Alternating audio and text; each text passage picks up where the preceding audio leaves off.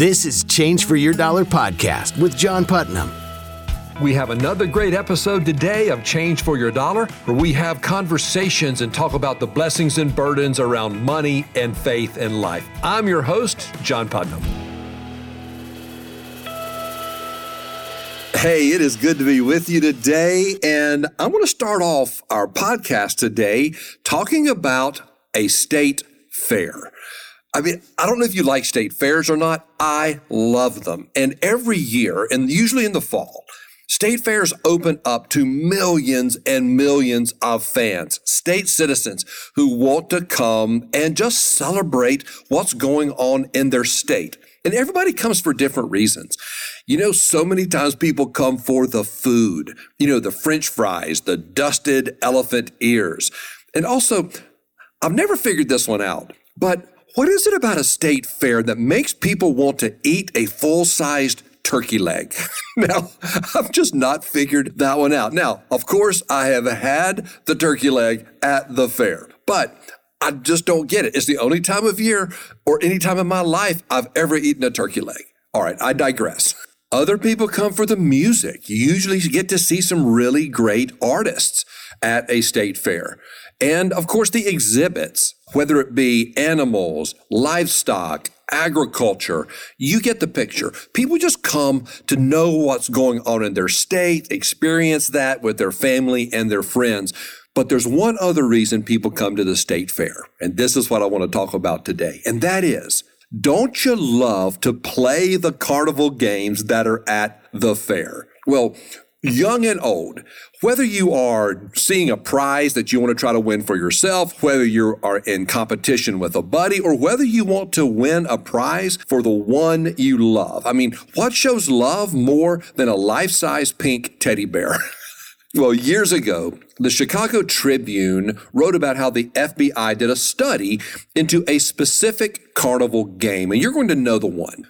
It's the game where you have to toss a small plastic ring onto the top of the mouth of a large plastic bottle. Well, they found that the odds of winning this game, get this, between 500 and 800 to 1. Now, it's not rigged, it's just difficult. You see the lightweight plastic ring, right? The material it's made of and the diameter of the ring is just big enough to go over the neck of the plastic bottle top. And when those two plastics hit against each other, well, guess what? They have a tendency to bounce off. This is what we would call in the business world a profit-making environment.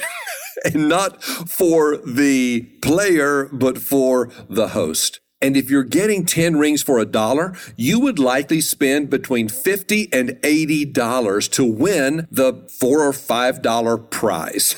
Now, other examples, the basketball game where you have to hit some free throws. Well, the distance is a little longer, the hoops are a little higher, and a lot of times they'll put nets behind the hoop. That affects your depth perception. And the BB gun game where you've got to shoot out the red star. Well, once a hole gets made in the paper has a tendency just to fold back rather than tearing away. And then, of course, the dart game where you've got to pop balloons, but some balloons are more inflated than others, and the darts tend to bounce off the softer ones.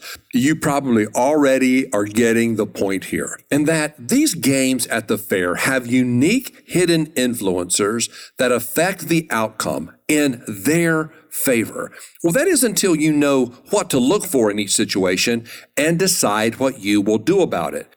And once you know the influencers of the game, it doesn't guarantee you will win, but it definitely increases your chances of being successful or walking away and avoiding a likely loss. Either way, they're still fun to play. Well, that's what I want to talk about today, because every person listening to this, me included, have unique hidden influencers around our financial choices that affect the outcomes. And over the years, what I've found is that very few people understand their own behaviors that can occur without a full appreciation of the power of what's happening in and around them and the effect on their financial choices. And I want to share a few terms with you today. And these terms may be new to you, but I want to share 3 behaviors that have been affecting people like you and me for years and years and years. And this not only affects our money choices, but many other areas of our life as well. And I'm going to share 3 financial behaviors and some corresponding scripture with them that gives you a little bit of an introduction to these and maybe even prompt you to want to learn a little bit more about them. Financial behavior number 1, mental accounting. This may be the most common financial misbehavior of all. Think about the way that your money is received into your life. Well, you can earn money. Well, you can receive money as a gift. What if you get a bonus at work? What if you get a tax refund? Interestingly, most people think about each of these different sources of money very differently. So if you think about what you use your monthly income for, most people say it's for my personal expenses. I pay for housing and food and electricity and internet and all my living expenses and saving and giving and investing. It's really that money that we use to sort of make our financial lives work.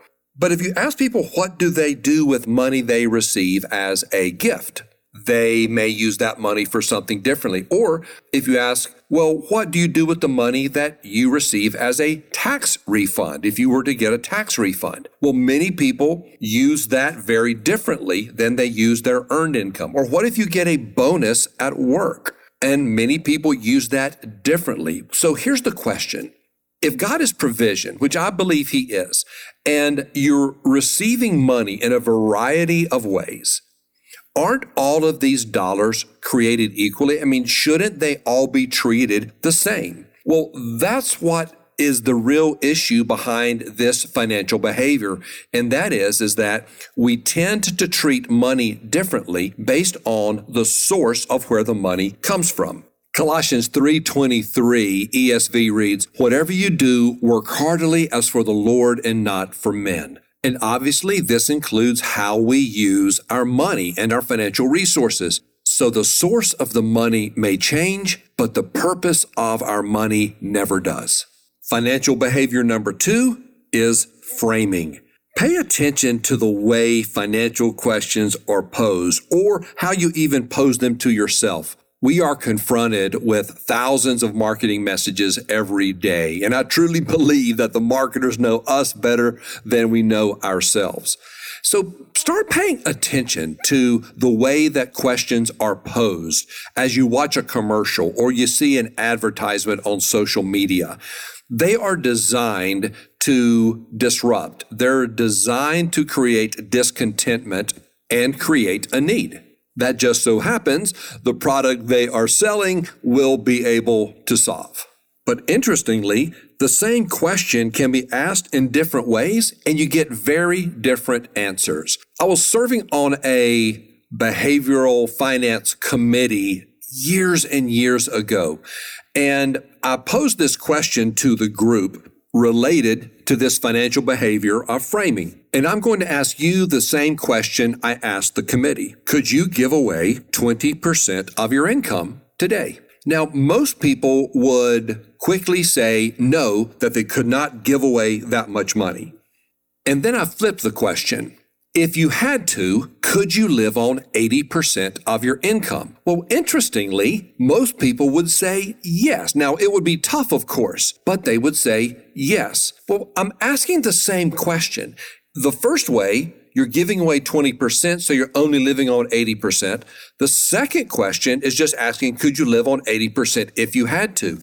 Either way, you're going to be living on 80% of your income. In Genesis 3:1, we see the serpent framing a question. The scripture reads, "Now the serpent was more crafty than any of the wild animals the Lord God had made. He said to the woman, 'Did God really say, you must not eat from any tree in the garden?'" And you know how the story continued from there. So when it comes to answering financial questions, whether they're being posed to you or whether you're asking these questions of yourself, always compare your answers to God's truth, and you will always answer wisely regardless of the question. And financial behavior number 3 is status quo bias. Or in simpler terms, we refer to this as following the herd or following the crowd. We see this in various areas in the financial landscape. Many times around investing, we see crowd movement and people following the crowd. Certain shopping days every year, there's lots of crowd movement and lots of excitement, and you tend to get caught up in that excitement. When we follow the crowd, we can let the crowd override what we believe to be true. And when that happens, we can lose our bearings and our confidence in the midst of that crowd movement. The simple question is, can a certain crowd be wrong and we be right? Well, the answer is absolutely, especially if it is rooted in Scripture and God's truth. In Exodus 32, 1-4, we see the crowd moving in a powerful way. It reads, "When the people saw that Moses was so long in coming down from the mountain, they gathered around Aaron and said, 'Come make us gods who will go before us. As for this fellow Moses who brought us up out of Egypt, we don't know what has happened to him.' Aaron answered them, 'Take off the gold earrings that your wives, your sons, and your daughters are wearing and bring them to me.' So all the people took off their earrings and brought them to Aaron. He took what they handed him and made it into an idol cast in the shape of a calf, fashioning it with a tool. Then they said, 'These are your gods, Israel, who brought you up out of Egypt.'" Of course, this crowd was headed in the exact wrong direction. The point is, if the crowd moves, only follow if they are headed toward Christ. Otherwise, stand your ground and you will be glad that you did.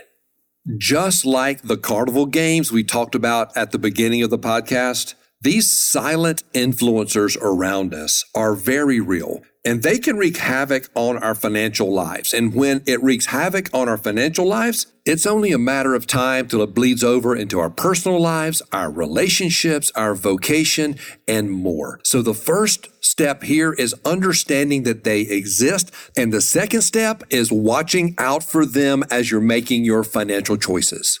We will talk about these financial behaviors and more as time goes on, as we continue to pursue being wise and faithful stewards of all that God has put in our hands. You've been listening to Change for Your Dollar podcast with John Putnam. Thank you for joining me for Change for Your Dollar, where we have real conversations exploring the burdens and blessings around money, faith, and life.